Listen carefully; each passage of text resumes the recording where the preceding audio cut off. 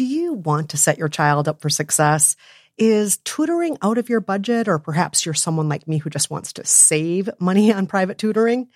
Is this a big school year for your child? Maybe they're starting kindergarten or middle school. Maybe there's another milestone coming up. Or maybe your family moved. Oh my gosh, I moved so much when I was growing up, and the kids are starting a new school. Or maybe your child is ahead and just not getting challenged enough in class.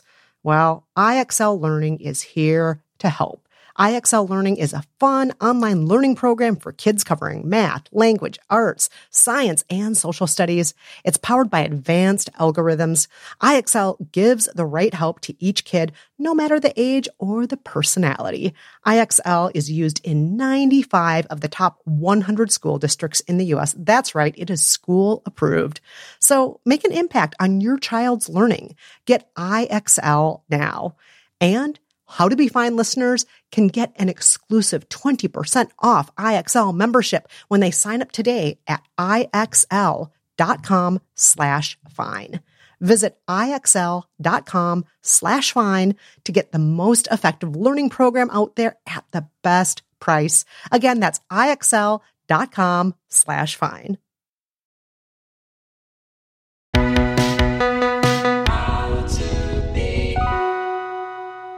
Hello and welcome to How to Be Fine. I'm Kristen Meinzer. And I'm Jolenta Greenberg. In each episode of How to Be Fine, we weigh in on what's happening in the world of happiness, health, and betterment, and we offer a bit of advice to those who want it. Now, full disclosure, we are not psychologists or psychiatrists, but we are experienced self-help critics. We've lived by the rules of nearly 100 self-help books for our other podcast, By the Book. So we've tried on almost every kind of wellness trend out there, good and bad. And besides, we're not here promising to make all of you the best, richest, happiest versions of yourselves. If all goes well, we'll just help you feel a little closer to fine.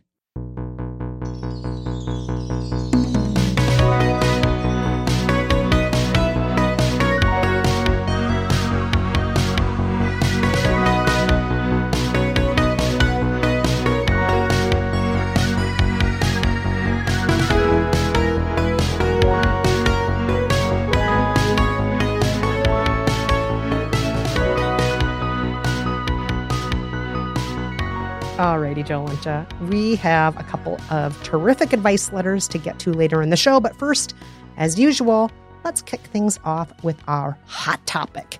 And you have got one you are pretty excited about, right, Jolenta? Oh, yes. This hot topic, although maybe today we should call it a cool topic, is ice baths. Ooh, a very cool topic indeed. Mm-hmm. I have shivers. I am so excited to hear about this. So I don't know about you, Kristen, but ice baths are all over my social media. Like, people are constantly plunging themselves into giant, metal horse troughs full of ice water. I recently saw a girl on social media climb into what looked like just sort of a tall blue recycling bin, climbing on a chair to get up into it, just full of ice water. Everyone's in ice water. It's my daily ice bath. Happens right here. Real ice getting to their sides. Just got to break it in the morning and then go in. I have seen this everywhere. I can't escape it. Everywhere I look, it is there in my social media feed. It's there in newsletters. It's all over the place. Friends are talking with me about ice baths right now. Right. It's Lizzo sharing videos of trying an ice bath. The other day, a friend of mine was posting about a yoga ice bath class she took in the Hudson Valley and how amazing it was. Oh, God. So obviously, I needed to figure out what the fuck ice baths are all about. So here's the basics of how ice baths work, according to the leading ice bath method creator, a Dutch athlete named Wim Hof. Also known as the Iceman, because, side note, he does extreme sports in the cold, like hiking Kilimanjaro in shorts and running a half marathon above the Arctic Circle barefoot. I have no desire to ever do that, Jolenta. Yeah. I am not going to do that. But enough about me, back to Iceman. You never have to. But here is how the Iceman says you should take an ice bath. you need to gradually acclimate yourself to cold exposure with cold showers or ice baths. And to do so, you get the temperature down to anywhere from 60 to 32 degrees Fahrenheit. So basically anywhere from chilly to freezing. And you breathe deeply and you slowly submerge your body. And once you're submerged up to your neck, you keep breathing deeply and you stay in the water for anywhere from 5 to 15 minutes. And apparently, if you make this part of your weekly health routine, you'll see tons of health benefits like weight loss, increased energy, and more that we will get to in a minute. But first, let's figure out where ice baths came from. Polar bears. I wish.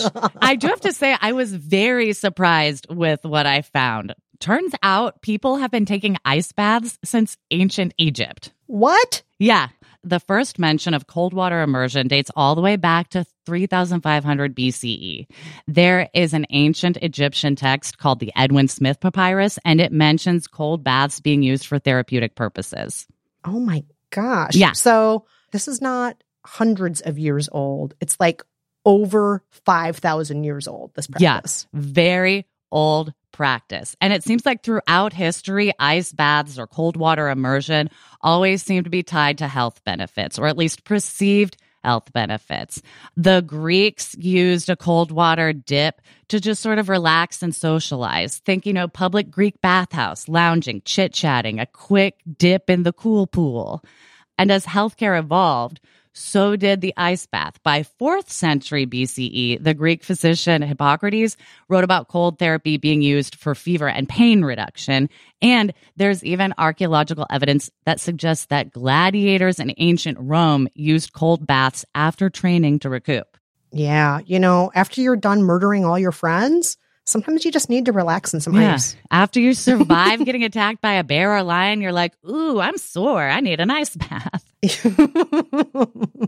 So fast forward to the 16 and 1700s, we're still using ice baths primarily in bathhouses and spas for their healing properties.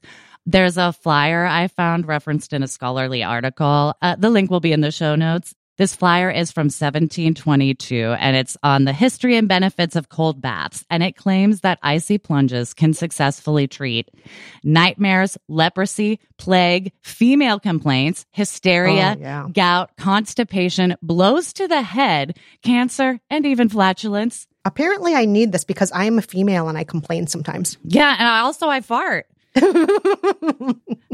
So let's fast forward once more, Kristen, to present day, and let's look at the Iceman's website and see what he says some of the benefits of cold water immersion are. He says better sleep, boosted immune system function, higher energy levels, arthritis relief, migraine relief, improved metabolism, improved creativity, Lyme disease relief, and greater peace of mind, to name a few. Apparently, we think cold water immersion can change everything. But can it really? What are the actual benefits of ice baths? Cold water immersion does cause blood vessels to constrict, which reduces inflammation throughout the body and can lead to reduced muscle tension and pain. Ice baths also raise your heart rate because the cold shock to your body activates your sympathetic nervous system, which is your fight or flight response. And this activation increases blood flow that can help with heart and lung health and has loosely been proven to help with immune function as well. Oh, and the fight or flight response also causes the body to release norepinephrine, which is a hormone that can lead to feelings of euphoria. So that's fun. I don't know, Jolenta. All of these things also sound like I could get them from smoking or being in a stressful situation. Right. I was also eating chocolate leads to a feeling of euphoria for me. So doesn't smoking constrict my blood vessels? Right. It's the thing is on the flip side, that same shock to your system can induce panic attacks and can cause cardiac arrest if you have certain heart or circulatory system issues. So before you try an ice bath, please go get it cleared by your doctor. Also, cold water immersion is not recommended for anyone who's allergic to extreme cold, which is a thing I believe you know about, Kristen. Yes, that is a real allergy that I have. I have cold urticaria. Allergies to the cold are real. Yeah. So there's some more science that says ice baths aren't all they're cracked up to be. I like that you said cracked because a lot of these people in the videos literally crack the ice in their baths before they get into them. Yep. If they have baths that are like outside in the freezing weather, they like crack this giant layer. It's very cool to watch. Back to the studies. A study in 2017 found that ice baths may not be the best way to recover after physical exertion and that a cool down on a bike can offer similar benefits. And a recent study that's often pointed to as the reason ice baths ease depression is a study that's actually about how ice baths reduce pain level in chronic pain patients, and thus their moods were elevated. So the study proved that ice baths directly reduce pain, and that can indirectly reduce depression. So basically, it seems like ice baths are something we have been doing since forever. Based on what I saw in my research on the recent history of ice baths, clusters of studies on the subject seem to pop up every 15 to 20 years. And now, assuming we study what's in the zeitgeist, like what's popular, ice baths are basically on trend every decade and a half or so. Just think back to the last time getting cold was cool. And it was those cryo air chambers in the early 2000s that all the Real Housewives were going to. Oh, yeah. I remember those. Yeah. It sort of looked like a weird spray tan booth, but it was a blast of cold air instead. It did. And then you know what happened, Jolenta? Korean spas and hot tubs became all the rage. Right. Then we went hot again. Then we wanted saunas. Then we wanted hot tubs. And now it's 2023. We've cycled through again, and everyone is experimenting with a more sort of DIY, easy to do at home during COVID quarantine version of ice baths in these giant tubs and troughs in backyards and bathrooms. But the benefits are not as great as claimed, and you can get most of those benefits by doing some relaxation, some deep breathing, a light bike ride after a heavy workout. You can get it all without being really fucking cold for 5 to 15 minutes. But I do have to say, it is cool that these ice baths on a regular basis help people with chronic pain and depression. So, I'll give them that. So you can see a little sliver of good in there. You're not totally on board. I'm guessing that means you are not going to do this and you've never tried it before? I have definitely never done an ice bath, and I don't know if I will, but I have done morning cold showers back when I was probably a freshman in high school. So 14, 15. I was very obsessed with Katharine Hepburn at the time. Still am in my heart. And she always talks about and writes about starting the day with a cold swim or a cold shower. And so I wanted to be just like her. And I was I can do that. And so I started doing a cold shower in the morning, or trying to, and I fucking hated it. Maybe it was the morning part. I hate waking up in general. And then my incentive is a torturous shower. I wasn't on board. Although it did leave me feeling invigorated whenever I tried to turn the dial towards cool in the shower. It was very woo! I'm awake because I'm being tortured with cold water. You gotta rush. But I didn't notice that many health benefits. Granted, I wasn't that great at doing it. Also, who knows how observant I was as a freshman in high school. But I didn't love it. And I don't think I can be convinced to do an ice bath class the way they're kind of in right now. But never say never. I feel those golden age of cinema superstars, those icons, I feel that was another era. You know how this goes in cycles? I feel that was an era that was really into ice. I remember Joan Crawford. They even reenacted it in Mummy Dearest, how she started off each morning. Right. She would do her face just in putting ice, her face in ice every morning. Yeah. Literally in ice. Not right. Cold water, in ice. When they talked a lot about constitutions in medicine, yes, Yes. So I think it goes in cycles, and those glamorous ladies of the silver screen, they were into it. Yeah. But I'm not a glamorous lady of the silver screen. And as we've already mentioned, I'm allergic to cold. So. Oh, right. So you're not going to be taking an ice bath. Oh, no. Not unless you want to then take me to the ER immediately and hope I start breathing again. Yeah. Not going to work for me. Doesn't seem worth the effort to throw you in an ice bath. I'll look great, but I'll be dead. Not worth it. But listeners, enough of my thoughts on ice baths. Tell us what you think. Are you a fan of ice baths? Are you doing them often? Have you tried them and hate them? Write to us at KristenandJolenta@gmail.com, or write to us at our Facebook group, facebook.com/groups/Kristen and Jolenta. All right, we are going to take a quick break, but when we're back, a listener asks for help with her partner who struggles with adulting.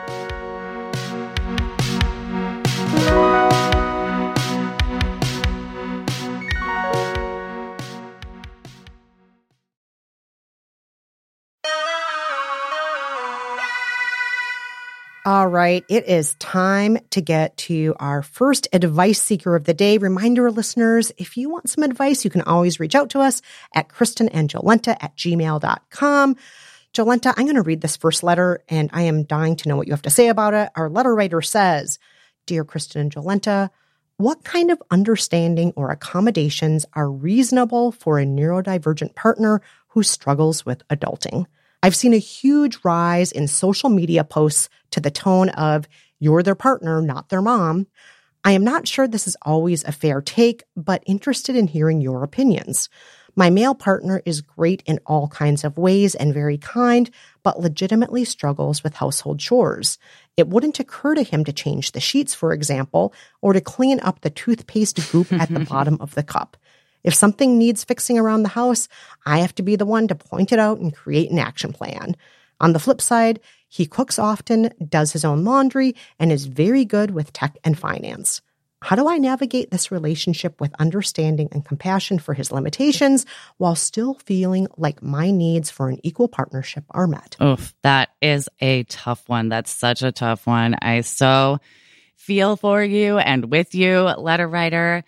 I think so many of us deal with this, especially women who are partnered with men because of how we are socialized with these fun little gender roles. And it's even harder to navigate when we're dealing with people who are neurodivergent, which a lot of us are. My partner and I both have been diagnosed with ADHD, and I struggle with a lot of the same things as you, letter writer. It's the whole like mental, emotional load of like, as a society, we're conditioned to believe that women are fine with and should be in charge of sort of keeping that mental like task list going, that punch list of all the stuff that has to get done in the house, all the doctor's appointments the kids have to go to, plus like maybe that one for your husband too. You know, we just keep it all running just in our heads naturally, easily. But that's not the case. It's a difficult fucking job that's almost impossible to do on your own. And we need our partners to help out. And we want to feel like we have a partner and not an adult child that's like really eager to please, but also like can't do shit on their own. And my partner's super similar. Like we have similar issues. You know, I have been the one primarily in charge of all the mental labor that involves keeping track of household chores. And it sucks because you want to accommodate your spouse. You want to be understanding because they're neurodivergent, but you also like don't want to feel like a mommy who like gets fucked. You know what I mean? You know what I mean? Yeah, absolutely. Yeah. And something you said there really stood out to me, Jolenta. You want somebody who helps, but I would say you don't want someone who helps. You want someone who's equal. I don't want your help. Like, that's like saying, I want you to help with the kids. It's like, no, you're the other parent. You don't help with the kids. You want to do your share. Exactly. And so, I mean, one thing I have found that doesn't really steer us away from the whole like juvenile aspect, but does help is trying to make things a game, especially when you're working with like neurodivergent brain pathways. Like it helps to kind of trick yourself or your partner into doing work. And games can be simple. Literally, we have a game in my house called Clean As You Go. And it's just remembering like, oh, don't put it down, put it away when you're done with it. Like, oh, if you use that flour to bake, don't just leave it on the counter all day long, put it away. It's not a game, but it sort of feels like it the way we talk about it. And that makes it like more enjoyable and it makes it easier for him to remember, to be honest. Also, one thing that has really helped me feel not like my partner's mommy are joint to-do lists. Like you can share a to-do list on your iPhone, and like my husband and I just have a rolling grocery list. I can pop what I want on, he can pop what he wants on, and when he goes, we don't have to have a big discussion about how like I hate that it's my job to know all the groceries we need to get, even though it's his job to go get them. We just know like it's all on the list. Also, shared calendars help. Like just knowing that you can look down at your phone and see what the other person is up to.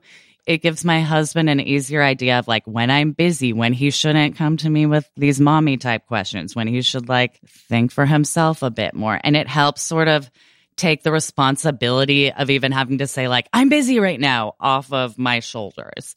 Those two things have really, really helped me feel like less of a caretaker and have helped him sort of like pick up equal share and equal just sort of mental awareness of what's going on in the house.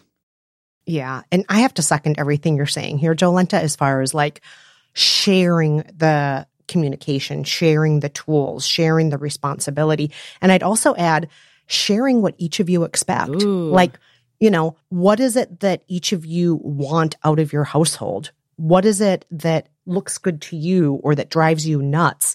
And to sit down together and determine what those goals are together. That way it's not one person's expectations and the other person thinking like, what is she thinking? What does she want from me? That way there's no mind reading, but you've decided together what the expectations are for your household. And maybe in some cases that's going to be a little bit more of what you want. Sometimes it's going to be a little bit more of what he wants. Maybe you're the kind of person who usually wants the sheets changed every week. Maybe he's fine doing it never, and you can like compromise and say once every 3 weeks we wash the sheets. Whatever it is for you that maybe you can compromise, but come up with those expectations together. I love your gamification of cleaning, Jolenta. I'm a big believer in that too. Sometimes just like, all right, I'm putting on a song and we're all going to clean as much as we can for one song. That's a great And one. maybe that's just like putting the dishes away. Maybe that's folding up all the blankets on the sofa. Maybe it's, you know, spraying down all the mirrors in the bathrooms and wiping them down and shaking out a rug. You can do a lot in one song, actually, to make things feel a little bit less cluttered. So the gamification, I'm a big believer in. But also I'm a big believer in finding solutions that work for people's tendencies that are easy. So, Jolenta, as you know, in our house, everybody is a hooker. Nobody is a hanger. Right. I have tried to get people to be hanger people. They're not going to put their coat like on a hook. hanger. They're not going to do it. They like a hook. They're going to hook it on the back of a door. They're going to hook it on the side of the sofa. They're going to hook it on a chair. Well, if you refuse to use hangers, we're going to rip out all of the rods and the hangers that are in our coat closet, and we're going to replace them with hooks. And that's exactly what we did. And now everybody hooks because hooking just meets people's tendencies. So I would say, what are people's tendencies in your house? Is it that they're never going to put the blanket on the back of the sofa at the end of the night? Well, maybe you're a basket household and you have baskets that all the blankets go in. That's where all my piles are. They're not on the floor anymore. They're just in a cute basket on the floor, but they're still a pile. That's the secret. Yeah. You know, and that may apply to shoes too. Some people have a very organized shoe rack by the front door. Other people I know just have a basket of shoes, and that's fine. So think about what works for you. Think about what's easy and what works to your tendencies and to your partners, because why make it harder? Make it as easy as you possibly can. Just toss it in a basket or on a hook. Oh, and one last thing I'm just going to suggest, and this is if you can afford it. I know some couples that do this. They have decided it is worth the expense for their happiness to maybe once a month or once a quarter pay for a housekeeper. And that helps them keep the peace. If you can afford it, if you think that's worth prioritizing, I know that for some couples, that's really made things better for them. And if that's something that you can agree is a good fit for you, that might be worth trying as well. Take it off of both of your plates. All right, we are going to take a quick little break. Coming up, a listener wants help finding a new therapist.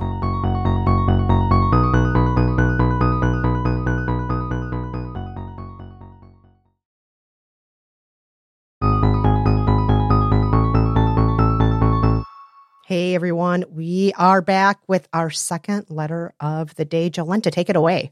All right.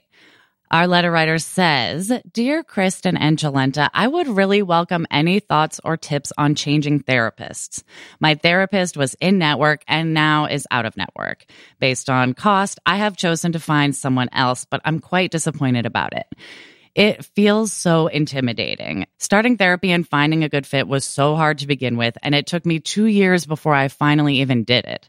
I had to identify and reach out to 20 practices. Only a small number even had openings, and then I did phone calls with 2. So doing this process all over again feels tiring. Second, I also don't know what this change process feels or looks like. I feel like my therapist already knew my history so well. We worked together for a year, and I'm thinking this new person won't know me, and I have to rehash all this stuff to even feel connected to them personally. But I did that already. All of this is preventing me from even starting to look for a new therapist. It's been around 3 months since I've had an appointment. Oof. This is a tough one, but Jolenta, I know that you have lots of advice in this area. You've seen therapists for longer stretches of time than I have, and you've actually had to deal with therapist handoffs. I've had to deal with this letter writer's exact scenario where a therapist I had been working with stopped taking my insurance and I had to switch. And I'm currently going through this a bit because my therapist I found after that therapist that stopped taking my insurance is retiring. And oh no, Jolenta. It's destroying me. I love her so much. Oh God. But I got to find a new one. And the first thing my current therapist told me that really helped sort of alleviate some anxiety is that you can ask your old therapist to do a handoff. Most of them will. And they will literally talk to the next therapist you think you're interested in seeing and give them sort of a case history of you, what you've been working on, what you guys have been working on together. And that can help sort of fill in the gaps and alleviate some of the stress you feel going into an appointment, being like, great, I have to lay out my whole life again in like a 45-minute, hour-long session. I have to cry all over again, and I have to get all my issues on the table in all of their nuanced forms. And I have found knowing that my therapist is even just willing to do a handoff has decreased some of my anxiety. So I definitely recommend asking about that if that's something that's sort of gnawing at you. And like, it is hard to find a new therapist. It sucks. My current therapist is trying to help all of her clients find new people to see. And even she has been like, it's kind of tough out there right now. Even therapists that do have openings, you're not guaranteed they take your insurance. Even ones that do take your insurance may kind of have met their quota for the people that have your insurance that they're willing to see. Like there's so many aspects about like just getting connected with one, let alone finding one you like. And it can take a long time. And my therapist laid it out like this to sort of help me, which is like, you know how some workplaces take months vetting candidates and doing interviews? The process of finding a new therapist is like that. You're not like finding your next allergist where it doesn't really matter if you click that much. Like this is like finding your next coworker you're going to sit next to for possibly years. So like, even though it's tedious and annoying, if you think of it as just you sort of vetting someone that you're going to work closely with, it kind of helps shift the vibe for me a bit. Or if you think of it like dating, you know, even though it's a bummer and tedious sometimes, like you want to make sure there's a real genuine connection. So you're going to shop around a bit. You're going to date around. You're not going to like settle down with the first blind date you go on. So thinking of it as more of like finding a relationship as opposed to finding another practitioner has sort of helped me deal with the fact that this is a process that can take longer than like a week or two. Also, one more thing I've found is that more therapists are willing to work remotely. And practice standards have changed where like people are seeing practitioners who are in their same state, but not in their same city. So you can also look a bit more outside of like your initial city, if that's what you're looking at. If you're willing to do telehealth, you can find therapists that are a bit further away that you wouldn't necessarily drive to, but that do maybe take your insurance or work with people who specialize in something that you're looking for. So you can also sort of expand your little search bubble. I have found that helps. Jolenta, that is all great advice. And I just want to add a couple of things here. Your therapist can also give you advice on other therapists to reach out to. You can say to your therapist, I've really enjoyed this aspect of our therapy. Do you have somebody else who specializes in that? Or I've gotten so much out of therapy with you up until now doing this approach. I would like somebody next who can be a little bit more prescriptive. Could you connect me with somebody in your Rolodex who could do that? Because your therapist, they don't want to just leave you hanging. No. They don't want your progress to just go down the drain. And a lot of therapists know tons of other therapists who they trust, therapists who, based on treating you, they know would be a good fit for you and so on. So ask your therapist for advice of other therapists. That's true of a lot of things in life, by the way, too. Like whether it's a dentist or a home repair person, if you trust that person enough, you can ask them for advice. Who should I go to next? Do you have somebody you can connect me with? So that can make it a little bit easier too. Totally. They're a resource. They want to help you. It's their job. Yes, it's literally their job to do it. And one other thing, as you are trying out these other therapists, don't be afraid to just say out loud what you need from the therapist. If you are somebody who at this point needs less exploring, why, and a little bit more of action, you can say to them, I need more action items. I need more prescriptive advice. I need less looking back at why my mom makes me upset. You can actually say that to your therapist. Like, this is more of what I need at this point. Is this something that would be possible if I were to work with you long term? You can say that out loud. You should say that out loud, in fact. Totally agree. So hopefully that will help you in your search to find a new therapist, letter writer. Good luck.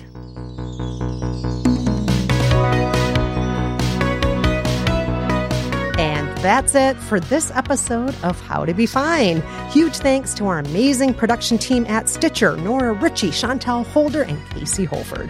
Reminder, you can always weigh in on the conversation or send in your advice questions at our Facebook group, which is facebook.com/groups/Kristen and Jolenta, or you can email us, kristenandjolenta@gmail.com. If you haven't already, please rate and review us in your pod player. And of course, tell a friend about the show. We're friends, you're friends, we're all friends. Share the word among friends. Until next time, I'm Jolenta Greenberg. And I'm Kristen Meinzer. Thanks so much for listening, everyone. And until next week, stay fine.